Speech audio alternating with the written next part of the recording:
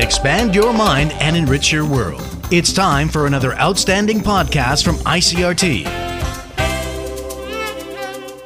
I'm Nancy Sun with today's episode of Easy News.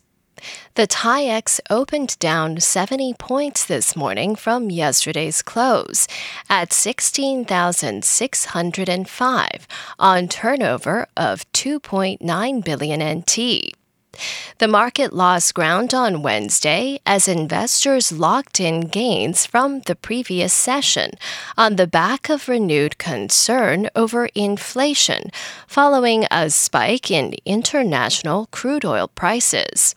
Taiwan Semiconductor Manufacturing led the downturn after its share price fell 1.96% to close at 549 NT, while the bellwether electronics sector as a whole saw profit-taking, and financial heavyweights also came under pressure throughout the session.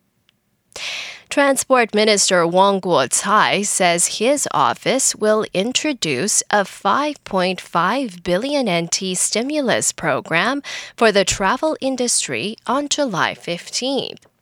The statement comes after Wong held talks with several travel sector executives.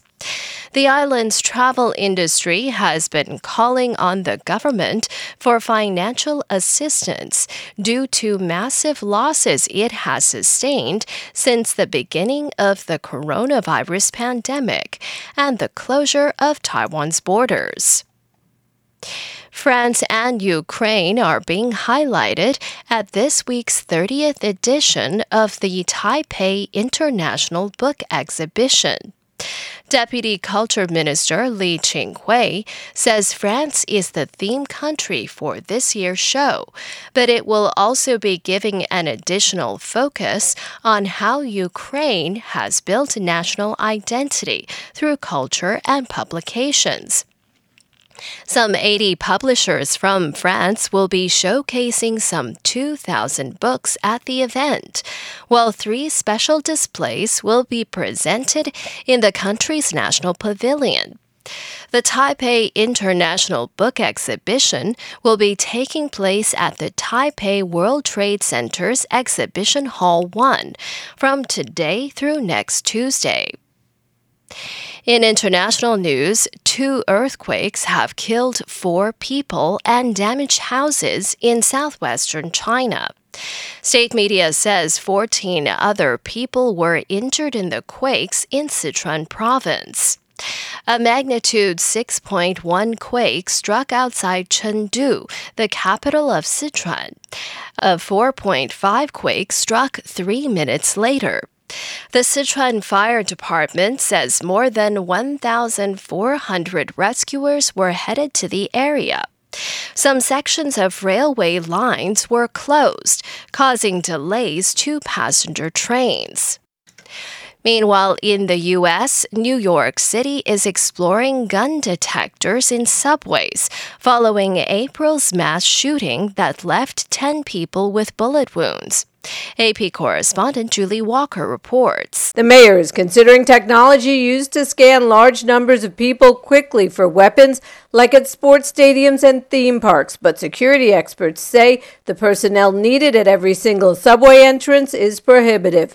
Meanwhile, a woman injured in the Brooklyn subway shooting is suing the gunmaker. Authorities say a 9mm Glock semi-automatic handgun was used in the attack. In her lawsuit filed Tuesday, Eileen Stewart said Glock endangered the public health and safety with the marketing, distribution, and sales of its guns.